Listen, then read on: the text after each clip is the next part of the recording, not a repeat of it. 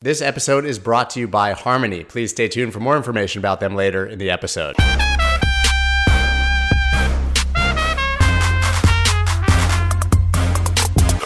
What's up, everybody? I'm Scott Melker, and this is the Wolf of Wall Street's podcast, where twice a week I talk to your favorite personalities from the worlds of Bitcoin, finance, trading, art, music, sports, politics, anyone with a good story to tell. 4 months ago, Raoul, Paul, and I talked about going irresponsibly long on Bitcoin, and frankly, he was talking about it long before that. Fast forward today, and the market has made it clear that this was the right decision. He's also been an outspoken advocate for Ethereum and has even called it the greatest trade, which I'm excited to dive into because I tend to agree. Raoul is an expert in everything finance, has created one of the greatest disruptive financial media brands of our time. Raoul, Paul, thank you so much for coming on for part two. Scott, it's always a pleasure to chat to you. So I'm looking forward to this. Yeah, I mean, I mentioned the brand, obviously. I have to say, just as a huge fan, that I've been checking out everything you guys have going on at Real Vision Crypto, and it's almost too much content for me to consume. I mean, I think you guys have had 5 a week or something interviews, and I've been learning a ton checking it out over there. I would love to hear why you started Real Vision Crypto and what you guys have going on over there, because I'm a fan. Yeah, so Real Vision, we started itself to democratize the very best financial intelligence. And part of that journey is I knew crypto was going to be part of this whole thing, part of macro, part of finance. So we covered it a lot, but the ethos of the space tends to be free when it comes to this kind of information. And I thought, how can we educate as many people as possible? The space tends to be a bit siloed. People focus on certain aspects, and we wanted to have that broad, deep, here's the full interview about the protocol, and here's 3 follow-up interviews about it. Here's how this is all working. Here are the players. Here are the institutions. Give everybody a much broader space. So Real Vision Crypto was born. And so we, as opposed to a subscription model, we've got some 5 key sponsors, which is fantastic. That allows us to get out to as many people for free. So anybody watching this, if you love crypto, there's a ridiculous amount of content. Scott's obviously been on it as well. It's super high quality what's there. So realvisioncrypto.com, and knock your socks off. It's all there for you. We built it for you to go and take advantage and learn as much as possible. Yeah, I feel like, we're all students before anything else, and there's always more to consume and more to learn. It's definitely one of my go-to places for that. So now on to other things. Really curious. So now we are seeing the Dogecoin Foundation back in full force. Do you think that Dogecoin is actually stepping out of memedom and becoming a real force to reckon with? I've been saying this for a while. People are so blinkered in what they see and know, and they hate anything that is change and different. But Elon Musk and Mark Cuban spotted this early on. It's like, okay, people want to trade this because they feel an affinity to this. And it's kind of speculative, but it was a joke. Kind of like GameStop was as well. But people started making money and it attracted other people. Suddenly, you had a cryptocurrency worth $40 billion with millions of investors. Well, that's one half of a network. All you have to do is create use cases. So Elon made that pretty clear that actually this is a pretty interesting thing, because anything that's kind of memey can have money because people attach a value to it and they enjoy using it. And it's not like Bitcoin that you just lock it away. It actually feels like it's a transactional currency. Mark Cuban said the same thing. He started accepting his payments, and now they've kind of got the gang back together and they're going to try and build this out into a meaningful cryptocurrency.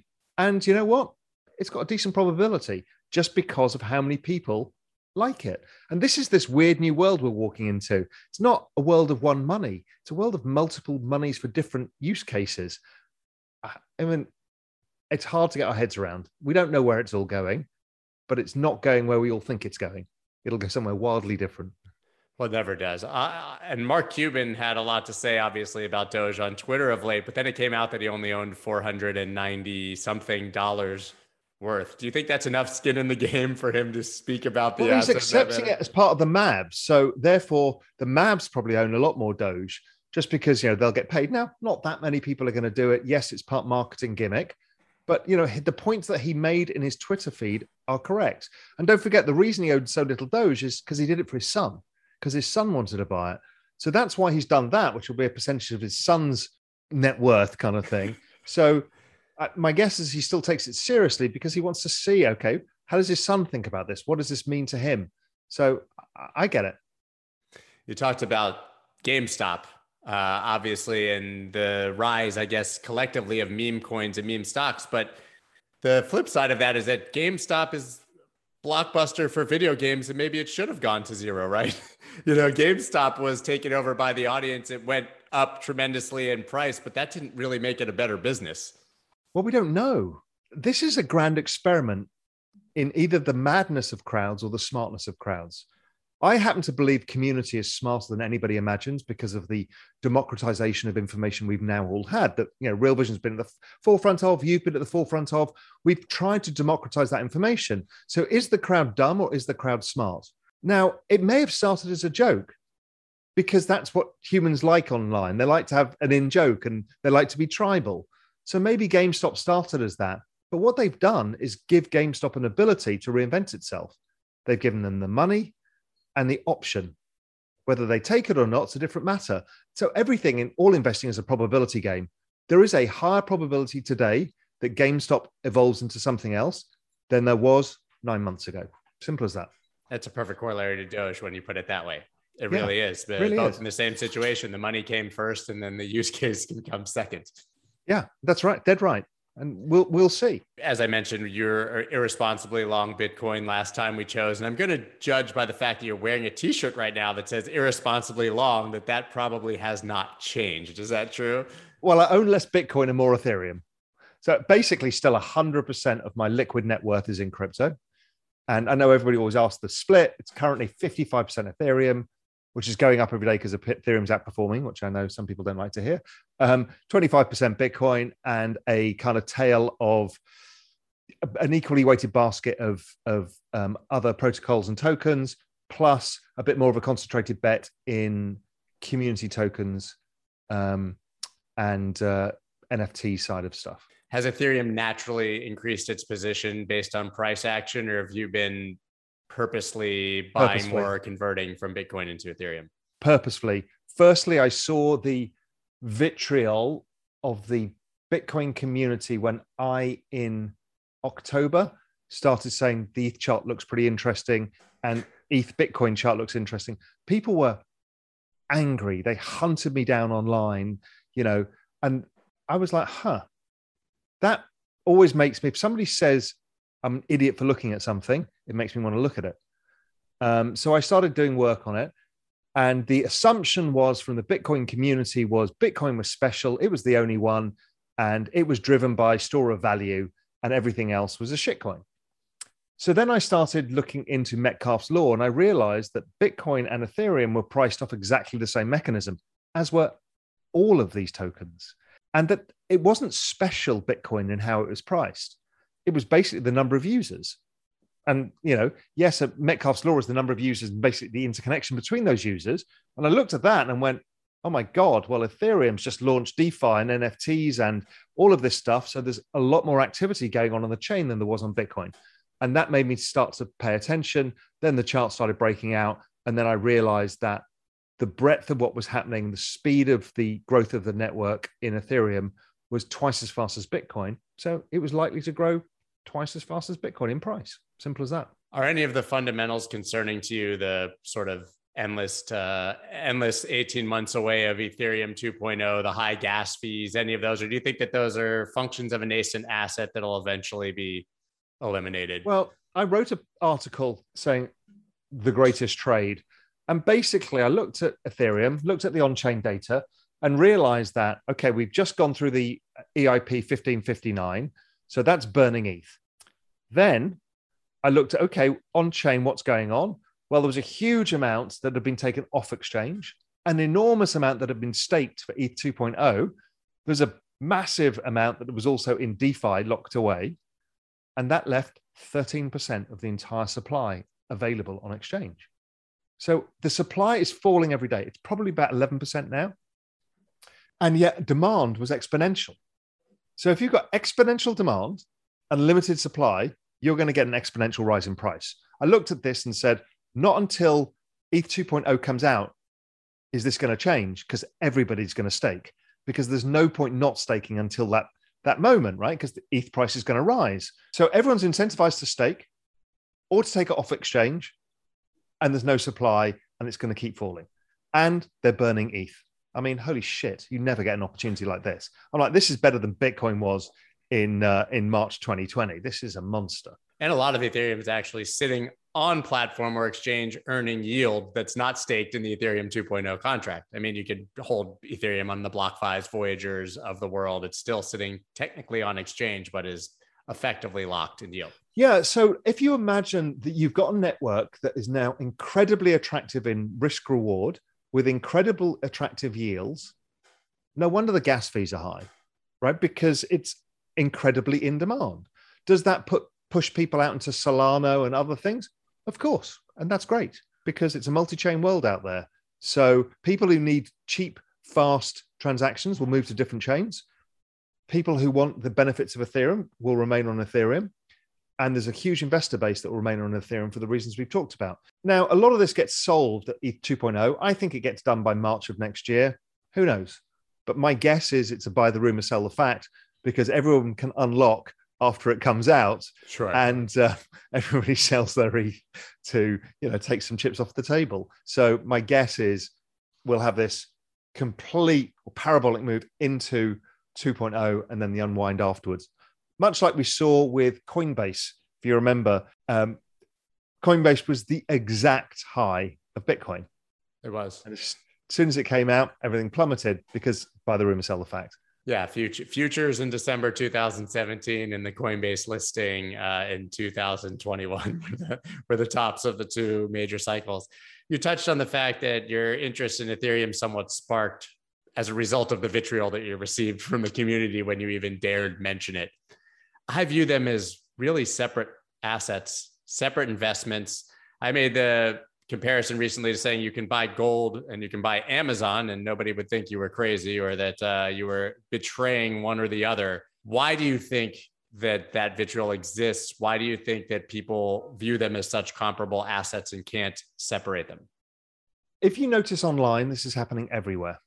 It's anti-Tesla, anti-ARC, anti-EV in generally, anti-climate change, anti-vax, anti-crypto. Bitcoin people don't like Ethereum, right? There's this weird split. When you step back and say, what is going on here? There is one narrative that ties it all together. It's the fear of change. We're going through the fastest period of change of all human history. And it's hard for people. And they want to know what they know. And they can't deal with all of this change happening. So Peter Schiff, I had a long discussion with him today on a different podcast. And it's like, Peter just doesn't want to know, really. We're never going to persuade him. He doesn't want to know. He knows what he knows. It's what he values. And that's it. The people who hate Tesla or electric cars or whatever, it's to do with they're moving away from something they know. The trusted car, the engine, the part of the culture, and that all goes. And it's the same with the vaccine, which is a technology. People are like, I don't trust the technology. It's because the future's coming at us too fast. And Bitcoin, with the rest of the crypto space, is kind of the same because they're like, but we had the perfect thing. And as you say, yeah, but there's different perfect things for different outcomes. And in fact, nothing is perfect here, right. But there's a bunch of use cases for a bunch of different things. And that's okay. It doesn't stop Bitcoin being amazing. It doesn't stop gold being amazing. And it doesn't stop a Ferrari petrol engine being amazing. That's okay. They can all exist, but the world is changing, whether you like it or not.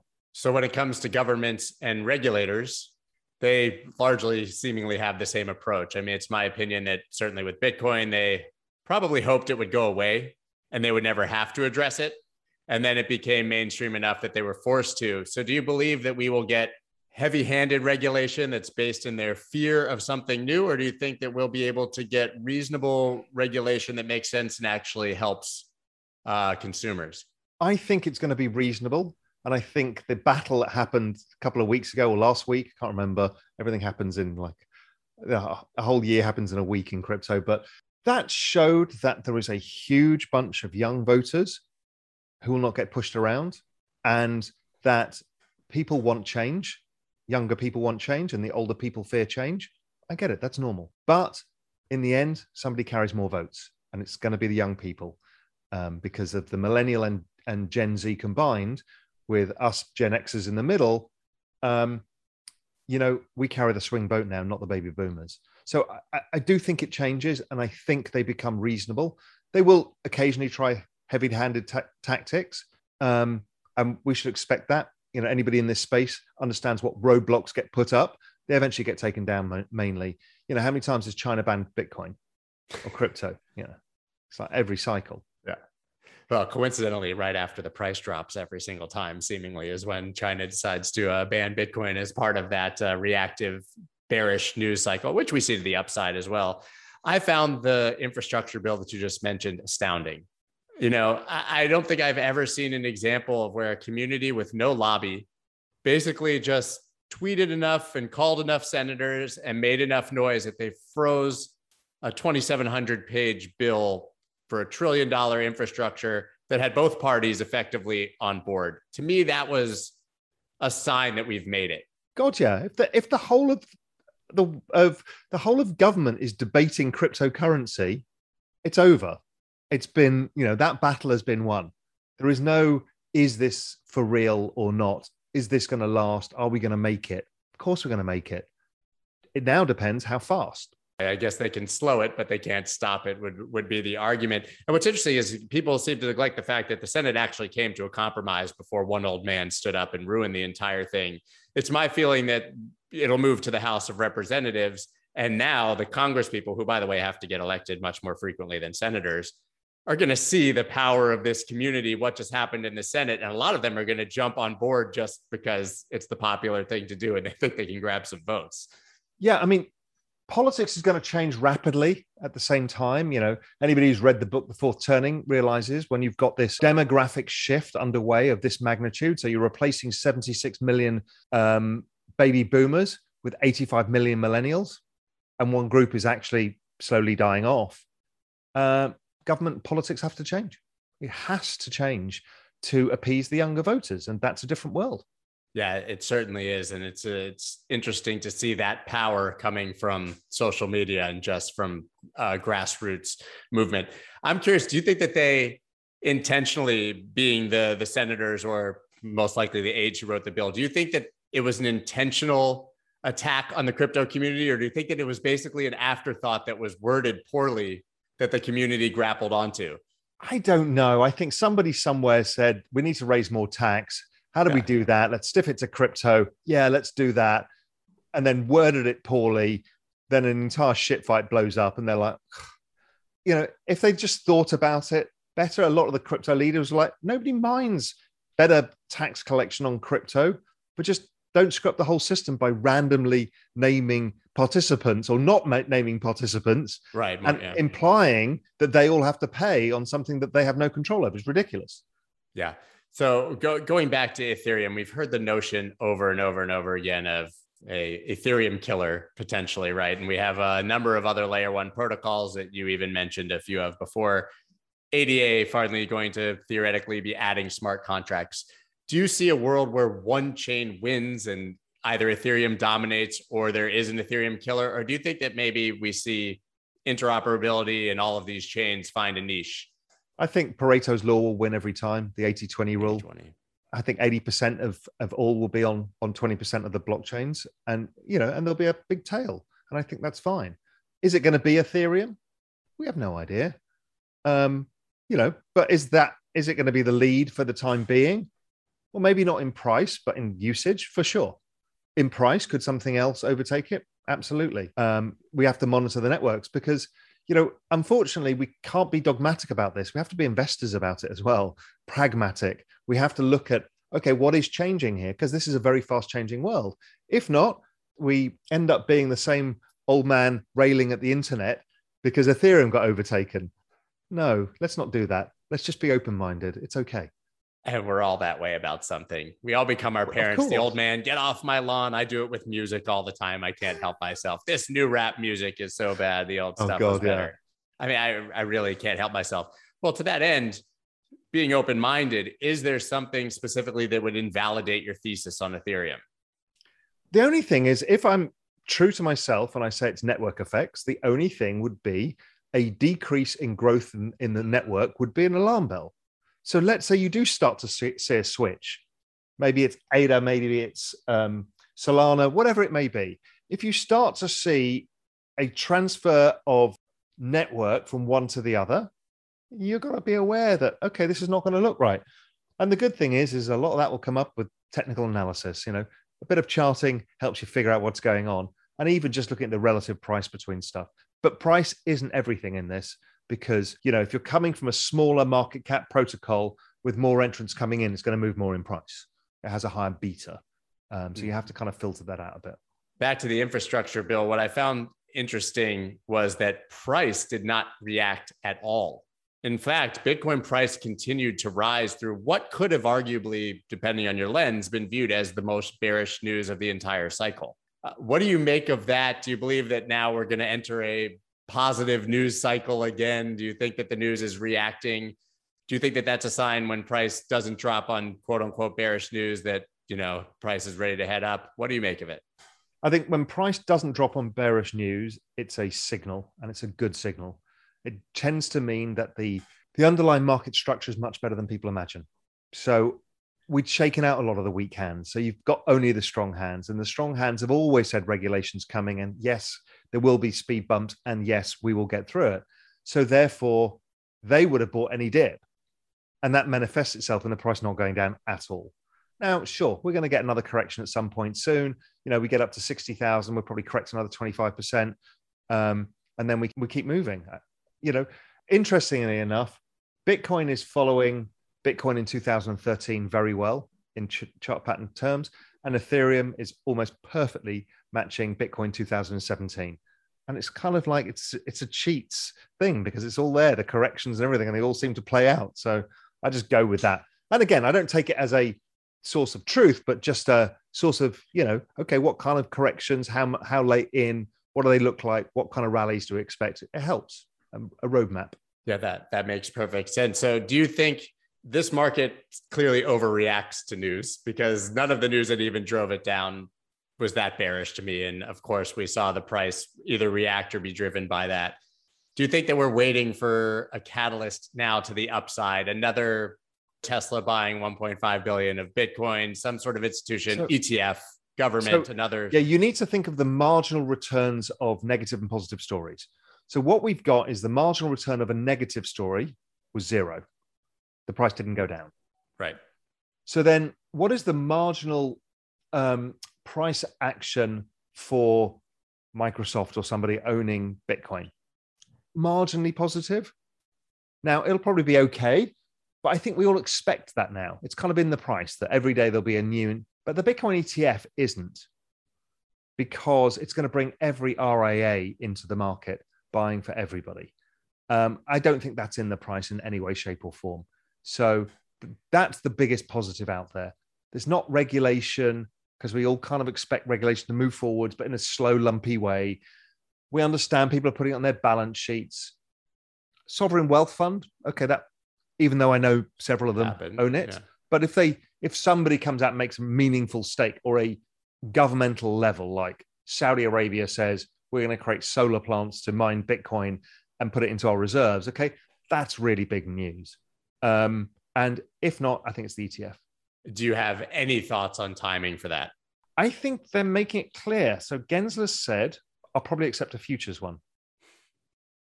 Novo immediately files for the future. And 5 companies filed a futures ETF within application within 5 days. Yeah. And so he's told you what he's going to accept. And that way he keeps all the custody within the CME, which gets around the other issues. It's going to mean that the CME is going to see a lot of arbitrage, because the bloody futures contract is going to trade at a huge premium for a while. And that's going to create yield in the space and, change the dynamics over time. But, and it will trade more like the GBTC. Yeah, a tremendous premium, and people will take advantage of that to arbitrage it, and then it'll trade yield to, and then it'll trade at a discount, and eventually the market will get pissed off with it, and eventually the regulators will allow a physical ETF, and then we don't have to deal with this, because they're going to burn investors without realizing it, as GBTC did. Because the 30-40% premium, it collapsed. You've lost 30% and the price hasn't moved. And retail investors don't really understand that. So I think they will allow it, and it will create a huge boom. Right, but is a Bitcoin futures ETF enough, or does it have to be a true Bitcoin ETF? Well, it's enough for the flows because the arbitrage creates the coins on the other side. So, yes, it's fine. Right, and unless, of course, that allows for institutional money that's sitting on the sideline that actually wants to get in, but the risk managers are saying ETF or bust, and then it's enough money that but the futures one will be enough because almost every institution on earth has them. So you think a pension fund that's within their risk parameters to invest in the future? Oh yeah, don't forget they all trade futures. Pretty much everybody. In my past life, that's what I used to do. Everybody has futures accounts, and to have an ETF that doesn't appear as futures anyway, nobody's going to care. Guys, I'm really excited to be sponsored by Harmony. I know all of us have traded their coin one in the past, but what they're fundamentally doing is a game changer. Harmony is your open platform for assets, collectibles, identity, and governance. Think of it as the one to bridge all blockchains. Harmony is open and insanely fast with 2-second transaction finality and 100 times lower fees than Ethereum. Their secure bridges offer cross-chain asset transfers with Ethereum, Binance, and almost every single other chain. Maybe most exciting is that Harmony, in cooperation with Sushi, will be providing $4 million in incentives for liquidity mining. Find out more about this program and build something yourself at thewolfofallstreets.link/harmony. That's thewolfofallstreets.link/harmony. Build on Harmony, run on all chains. Do you think that at this point, every institution effectively is looking at Bitcoin or is forced to have that conversation in the boardroom? Or do you think that there are still some where it hasn't really reached their shores? I spend probably 20% of my entire week, every week, both talking to institutions, presenting to institutions, answering requests. They're all over this. Everybody is. Everybody, if you talk to anybody from Galaxy to Luca to any of these companies that see the onboarding, NYDIG, all they're seeing is wall-to-wall requests, incoming, onboarding. It takes a while. People don't understand that, for institutions to go, oh, well, we're going to buy Bitcoin. Okay. How do you mark to market it? What is the open? What is the close? Which price do you take? There's no single exchange. Then how do you custody it? How do you account for it? All of this stuff takes months of work. Which is interesting because it's been a year since MicroStrategy first purchased Bitcoin. We saw Tesla come in. Then Michael Saylor hosted a meeting of 2,000 CFOs or representatives from companies. And there was this sentiment that by March or April, we would see 100 more companies adding Bitcoin to their treasury. And it didn't happen. Then obviously we saw the correction. People could argue that that's a reason that they didn't come in then. But do you think it's just a function of what you just described? It's going to take 6 months or a year, 18 months? It's a function of two things. For institutions, it's a function of what I talked about. It just takes time. Right? There's a lot of people to get across the line and you need to appease a lot of people. For the corporations, it's how you account for it in GAAP accounting. This is the big problem, is you can only mark it down, you can't mark it up, and it has volatility in your quarterly earnings. So only people like Michael Saylor will accept it, others won't. So everyone's trying to figure out, can we get GAAP accounting rules changed? Or if not, is there a vehicle that will be able to allow us to do it without putting it on the balance sheet? Is a way of having it off balance sheet. So that's why the corporations are slow. They want to do it. I've spoken to many, but they're like, these accounting rules, we don't know what to do. Saylor's a bit of a unicorn. I mean, he's in a position where he has enough control to make that move and has, I guess, the balls to say, if you're not on board, see ya. Right. But I don't think we're going to see many more companies adopt at that level. Right. I think we'll see more that do the 1% to 5%. When the rules change, it makes total sense. At that level, no, it doesn't make sense for companies because he's basically bet his whole company on this, and that's okay. But for Microsoft to do it, no. But they do manage a huge amount of cash, and it's a very good instrument for them. And we even had a paper commissioned at Real Vision about portfolio effects, and it's incredibly powerful. So they want to do it. It's just hard. So you mentioned the Pareto principle earlier, the 80-20 for the networks. Is that generally your view on how many of these coins in general will survive? I mean, we probably have 10,000 coins on CoinMarketCap at this point. I haven't looked, but what happens to most of these? Yeah, the 80-20 rule. I mean, this is like the dot-com boom. How many survived? Not that many. But, yes, it's okay to play with these small ones, but you need to know what you're doing, or just take a very small position and realize that you're hugely speculative. You're trading penny stocks and they can go bust at any time. Or you can build a proper portfolio and think about risk management and understand that not all of them will work as well as you want, but you're going to only get involved in the top 30 or 40 coins. And then you may take an individual bet because you particularly like Audius or something like that. That's okay. But, don't go looking for penny stocks to try and get rich, because it's proven that virtually nobody ever gets rich from penny stocks. Generally, they end up in prison or broke. That is absolutely true. And you sort of touched on the fact the Wolf of Wall Street being a classic example. Yeah, absolutely. And so you talked about maybe next March as sort of a cycle top for Ethereum. Do you view either Bitcoin, Ethereum, or any of these assets as generational investments? Or is it still a trade where you're looking to exit at a cycle top? Well, you can trade a cycle, and that's okay. That doesn't mean you've cheated on your girlfriend. You can trade a cycle. If you want the dirty truth, you should never own Bitcoin. The actual truth is you should own alts or stablecoins, because when Bitcoin outperforms, it's generally when the markets are falling. And in which case, you shouldn't own Bitcoin. You should just own stablecoins. And when the markets are in a bull run, generally the alts outperform, particularly the large alts, so like Ethereum. And therefore, at that point, you should own those. And maybe you should never own Bitcoin. Now, that's the extremity of the whole thing. So my view on this is, I think the space the market cap of the space goes up 100x from here over the next 10 years. So call it from 2 trillion to 200 trillion. I mean, that's ludicrous. We've never been faced with an asset class that does that in all recorded history in a period of time like this. So the cycles are going to be important occasionally, because you don't really want to sit for 2 years not making money. You might be able to make money in other stuff. But, generally speaking, you want to keep some into it. And, some people will keep all into it. I won't. I will take some off the table and do other stuff. And I will then look for the time to get back in again when I think it's going on its next move. Now, maybe we've eliminated the cycles altogether now, and that it's smoother and it trades sideways for 2 years. That's possible too. I don't really have a view, but I won't be 100% my net worth the entire cycle. That doesn't make 100% sense to me. Yeah, but would you be 20? Oh yeah. And knowing that 20 could go down to 8 because of, the market's. Yeah, I have no issue with that whatsoever. What is your take on, at this point in either the cycle or just in the general life of crypto, on its correlation between other markets? I don't think it's correlated at all. I think the only correlation, occasionally, there's passing correlations, but they don't last. The correlation generally is central bank printing tends to rise all asset prices. So, of course, that features in Bitcoin's price, as it does in gold and equities and real estate and art and all these other things.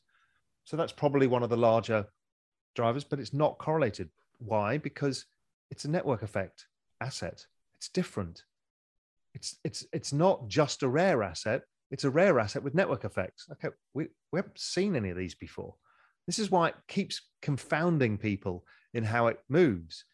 Network effect rare assets never existed before. So somewhat inversely correlated to the dollar, which goes down when they print money. Well, the dollar versus other currencies, that's not true. The dollar, right, that kind of denominator fiat purchasing power. Yes. Yeah, we've talked about that before. Being you can be bad, but if everybody else is worse, the DXY still rises. That's right. I mean, the dollar's going up right now, but yes, you're right. It's somewhat correlated to that. But I've always said it's the store of value which would go up and down with that. But it's a call option on the future. That's the network. And the whole space has got the same attributes. Some is more speculative, for sure, because we don't know how the network's going to get used. I mean, can't we assume that central banks are trapped and are going to continue printing somewhat endlessly in some way, shape, or form? So last year, we had the biggest recession in all recorded history, and it only lasted 2 months. because we threw more money at it than any other thing in that 2 months than had ever happened before by a factor of God knows what, 10. So Jay Powell and Janet Yellen sit back in a room and go, we did pretty well there. And they kind of did. They kind of did for the economy. Yeah, they did. And for people who owned assets, it's like, okay, the world didn't fall apart and we stopped a recession. So why are they not going to do that again at any opportunity? I mean, they now go, well, Christ, we avoided the financial crisis. And then we avoided the biggest insolvency in history over the pandemic. Well, let's keep using this magic tool because it's the gift that keeps on giving. They're not going to say, well, we're not going to take it out of the box until it's a really special moment. They'll be like, fuck it, the S&P's down 10%. I'm opening the box. Yeah, unload the big guns. Yeah, of course. That's human nature. Right, but what's the end game of that? Do stocks literally just only go up? Yeah, because of the denominators falling. So are Venezuelan stocks going up or not? No, when you put it in dollars. So, but my view on this has been, and who knows, none of us have a clue. My guess is this parallel universe, more people migrate across to it. So the end of the existing system ends with a whimper, not a bang. Because enough people have already left and migrated to a superior system, and it effectively just dies a slow, quiet death. Correct. That's an interesting take. And what's gold's role in that transition? I think gold will always play its role, and it will go up in value over time. It just doesn't have this call option effect, which is why, Peter Schiff gets angry because Bitcoin keeps going up versus gold. Yes, because it's gold plus. It's as simple as that. Gold will do its thing. And all of the people who've trusted in gold for millennia, it will still maintain its value. So if you look at real estate versus gold or equities versus gold, art versus gold, all of these things, they're all roughly in line where they should be. Nothing's wildly overvalued. Gold is the anchor pricing of the world. It's the stable coin of the world. So I think that continues to work. I mean, I follow a basket of gold versus 27 currencies, excluding the dollar. And all it does is it goes sideways, sideways, sideways, money printing up. Sideways, sideways, sideways, money printing up. It's like it perfectly does what it's supposed to do. It kind of suggests that global currencies since 2008 have been devalued by 65%. And central banks still buy gold. Yeah. They're not stupid. I mean, they don't live in a world where they don't hear any of this. They just live in a world where they can't express their view. I mean, in a world where they don't advertise what they're doing. Yeah, because listen to what Greenspan said the moment he came out, and listen to what Mervyn King said the moment he came out from the Bank of England. They're like, yeah, it's all a bit fucked. Yeah, they know it. They're not stupid. It's enough. They might want to tell the world other things because you can't reveal the Wizard of Oz. That's an impossible job then, right? It is. I mean, I would never want that job. So, I hear people on Twitter all the time, well, they should raise interest rates. Okay, go do that. See what happens to the world. Oh, well, Austrian economics, survival of the fittest. I'm like, you are going to destroy everything. All the banking system, all the pensions industry, all of the savings, everything. So what gives? And then the other one is, okay, we'll just keep going because you don't do that. Yes, you still screw people, but they don't notice it as much. So it's kind of like, okay, look, we need to get out of this somehow. Do we just devalue it or do we just nuke it? Well, devalue it slowly is a much better option than nuke it. Right. Well, devaluing it slowly, what does that mean for your average person who has a paycheck to paycheck job? Is it just an endless hamster wheel and they never catch up? Or is there an option for them to exist and thrive in this system? Well, they can never catch up in assets. So buying an asset is saving for future consumption later. And you want the asset to go up over time and then you can consume more. So you buy a house and then you hope to sell it when you retire. And you hope it's gone up more than the cost of living. That's why we have assets. So the problem is that wages aren't affected by this monetary printing. All the variable stuff like corporate earnings and wages don't change. They move a bit by the rate of CPI inflation because a lot of them are referenced to it, but they don't change. But the cost of assets keeps going up. So your future self is getting poorer because you can't afford them. So what you're doing is destroying future wealth, future consumption. Now, why crypto has been so important that I've been pounding the table over is because it's fractionalized. You can have 10% of your net worth in Bitcoin, and I can, and Mark Cuban can, and we're all on an equal footing, right? That is the game changer here. And so it gives people a chance to not get left behind. Right, because when it comes to stocks, and someone may say, Amazon, company of the future, going to be the greatest asset you could ever own. I don't have $3,500 to buy a share. I want to put $30 in a month. Or do you want to buy one share of Amazon? No, I want to buy a basket of shares, but I don't want to have the whole S&P. I want to have these stocks. Well, suddenly I need 25 grand. Well, I don't have 25. It's like, we've got to help people more, and we're just not. And Wall Street is so busy pushing back against change. If it just stepped back and said, what do people need? It would change its view on everything. So would the regulators. All of this accredited investor stuff is nonsense. Oh, you're allowed to go to Vegas, do whatever the fuck you want, but you're not allowed to invest in a security or a startup. I mean, your friend's company. Yeah. Are you insane? Who are you helping here? You're helping Wall Street because they can pull their money for you, and then you can invest. You're not helping people. But do you think that the spirit of that was at any point actually to protect the little guy and to protect the consumer? Do you think that it was always a way for Wall Street to pad their pockets? Because they'll tell you, obviously, that the spirit of it is protecting you from a bad financial decision. But isn't that just saying because you're poor, you're too dumb to make this decision for yourself? So the political system in the United States is driven by lobbyists. So after 1929, where a bunch of people have been scammed and lost a lot of money, the best thing for Wall Street to do is say, you know what? You need to regulate all of this. You can't have all of these little stock operators. What you actually need is we'll be the guardians. Yeah. And it's going to help these poor people. And the regulators will go, that's a good idea. And so they think they're doing good.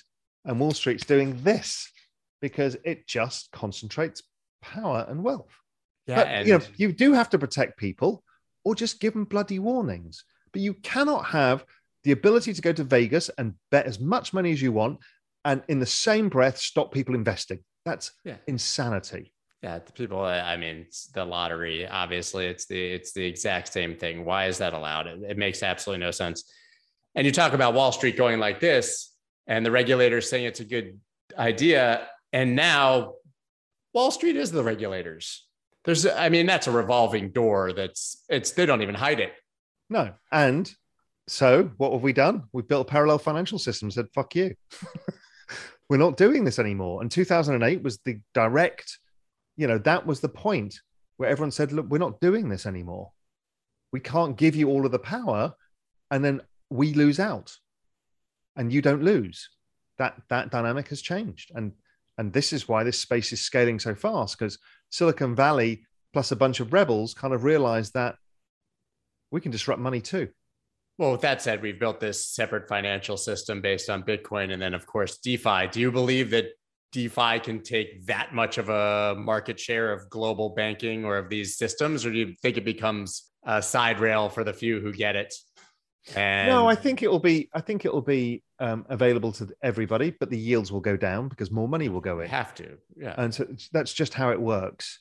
But you'll get different yields from using crypto versus US dollars, for the fact that the dollar gets devalued all the time and crypto is more volatile. There's different things the space will keep developing. And I think that staking is the big change. Staking is huge. It's risk-free. If you're going to keep your ETH, then staking for a yield is a risk-free reward.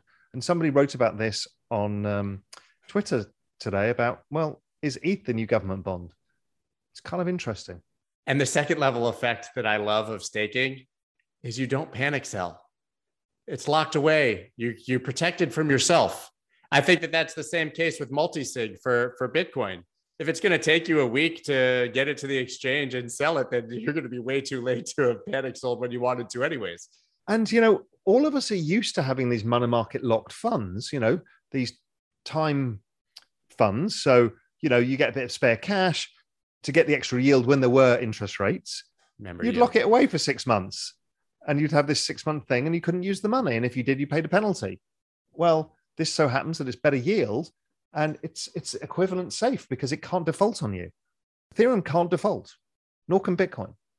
That's a game changer. Different exchanges can, different DeFi protocols can, but staking can't. I was just going to ask you then, how do you view staking versus one of the central, I guess people call them CeFi, the BlockFis and the Celsius and Nexos and Voyagers of the world? Do you think that there's more risk in parking your assets there and gaining your yield from them than there is in staking it directly in the contract? Yes. And you should be compensated with high yields for it. So, it's the same as the bond market. In the end, money is efficient. And what it will do is it will sniff out where high yields are. Sometimes it's due to demand, in which case more capital goes in and it goes down, or it's to do with risk. Junk bonds have a higher yields than AAA corporates. Sure.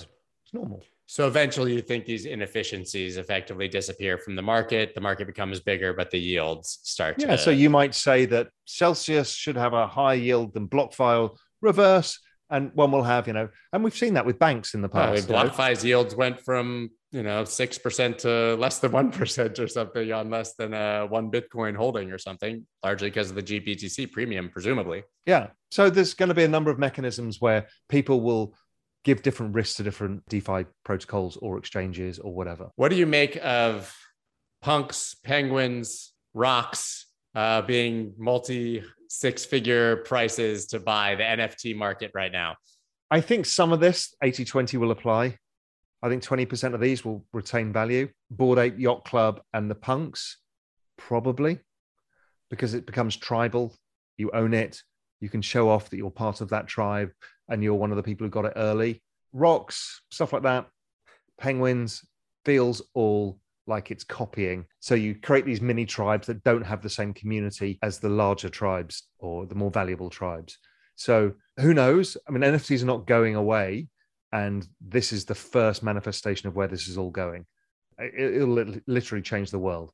Right now, we're kind of betting on my tribe versus your tribe, and that'll last for a while. And how does it change the world? What do you see in the future for NFTs?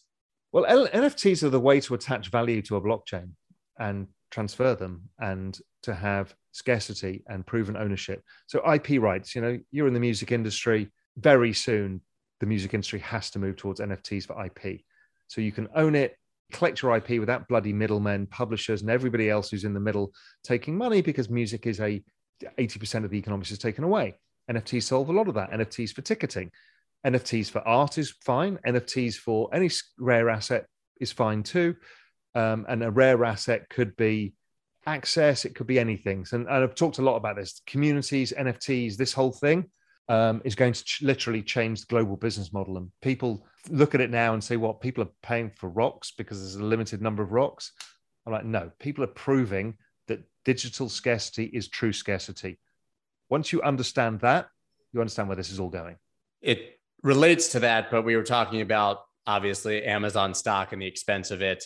Where does fractionalized stocks come into that? And do you think that that affects the market in general? Do you think that when people are able to buy fraction shares of stocks on a grander scale, or when that's tokenized, that will take a little of the luster off the crypto market because stocks are fractionalized as well? Only once the risk reward of crypto goes down. It can't be going up at 213% a year on average, even with the 60, 70, 80% drawdowns. That kind of risk reward is not available in most stocks. You have to choose a single stock as opposed to a broad asset. So it's pretty hard to do. But yes, all stocks are going to be tokenized. I mean, already, the European Investment Bank tokenized a bond, and there's more of that to come. We will see the whole stock market and bond market all being tokenized. So we'll eliminate clearinghouses and 48 hours to confirm a transaction. All of that will be tokenized and instantaneous. All gone. Problem is, there's a lot of vested interest stopping that happening. Yeah, I was like going to say the DTCC clears like $2 quadrillion a year of equities and transactions. Of course, they don't want to do that. It's owned by the banks, etc. They don't want to give that up, but it'll be forced to, because we know what this is like. This whole crypto market's like water. It just finds its way around every obstacle. there is nothing that will stop it because too many people are involved and it's amorphous. There's nobody who runs it. And that's why it's impossible to stop. That's the most powerful thing that Bitcoin brought to the world, was this distributed network where nobody's the leader, but everybody wants the network to grow. That's astonishingly powerful. Right. In every space of crypto, there's some massive system, some third-party toll collector that's threatened. I mean, you think about, see Visa and MasterCard and the PayPals, all these payment systems moving into crypto when crypto is arguably a better version of everything that they do. Yeah, I mean, they get it. Visa was in this space since 2016. They got it very fast and built out an internal team and knew that they had to completely disrupt themselves. And I think most of the banks will. I mean, people like Goldman, they're not stupid. They know what's coming. The money center banks in middle America, they're going to be decimated. Central bank digital currencies and DeFi and wallets. I mean, why on earth would you ever use a normal bank? Never going to happen. So they're all dead, gone. I think the Europeans are going to be lucky to do that because they've got a zombie banking system, as have the Japanese. They need to, they need the alternative. They need something that creates velocity of money because the banks suck in capital and don't give it back out again. So, it is an answer for the world system. I mean, it is going to be better. It's just going to take time. It's also better for them. I mean, yes. A central bank digital currency is a wet dream for a central banker, right? I mean, utter control, no privacy. Well, even if they give privacy, and I think they will in the end, I think they'll concede privacy. Right.